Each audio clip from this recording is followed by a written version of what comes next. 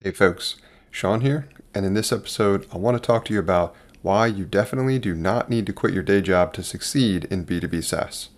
Now, coming from someone who has done this full time, the stereotypical way, they call it struggle porn, for lack of better terminology, where there's some form of camaraderie or weird culture around suffering through trying to build a startup, I guess, is the only way I can really describe it, where you're supposed to be just barely getting by and obsessing over work and all this kind of other relatively unhealthy elements of your lifestyle that is supposed to be some kind of weird rite of passage when it comes to building a successful company.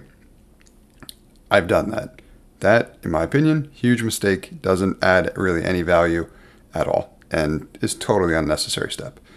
And on the other hand, I've done what I'm doing now, which is building a B2B SaaS application, or several in this case, but doing it largely part-time and not overexerting myself in really any way, shape, or form. I'm exclusively building B2B SaaS products and businesses in a sustainable way, as in the time that I would like to dedicate to it is the time that I put into it. Sometimes more, sometimes less, but that's pretty much it.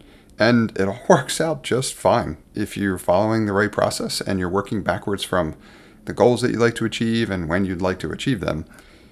If you have that all relatively well organized, now of course there's going to be ups and downs because there just is when you're doing this kind of work, but if you're following the processes that I'm laying out and leveraging the strategies that I'm recommending, and they're working for you like they're working for me, then the process can be a lot more straightforward than most would have you believe.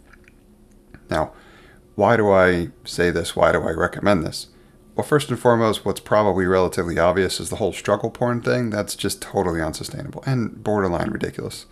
None of that is particularly necessary, and I could wax on for days about my issues with companies that have achieved great success and that being a key part of their supposed story. If that was part of their story, that's fine, but it doesn't mean it has to be part of yours. The other elements that I think are even more important is that I honestly favor the nights and weekends or the part-time approach because it's ultimately more than likely much more practical, reasonable, and significantly less risky for you. As in, don't quit your day job. If you have a day job and you like it for the most part, then keep it. And a portion of that funding can potentially go to putting a couple of dollars into seeing whether or not you can get a B2B SaaS product off the ground. Bonus points here is if your day job is in the industry or working with folks in the target market for which you are planning to build a solution. That is a huge advantage. I'll talk about that more in another episode, but for now, really the takeaway that I want you to get from this episode is that you can absolutely do this part-time and successfully. That's what I'm doing now. And I think that's the only thing that really makes any sense until you figure out whether or not your product is really onto something. Like, is it achieving the kind of success you're looking for? If it is, great. And if it's achieving more success than you currently have at your day job, that might be the appropriate time to consider switching from one to the other. But after it's essentially been established and you've got a good track record and or history of it being able to replace your income from your 9 to 5 or your typical job.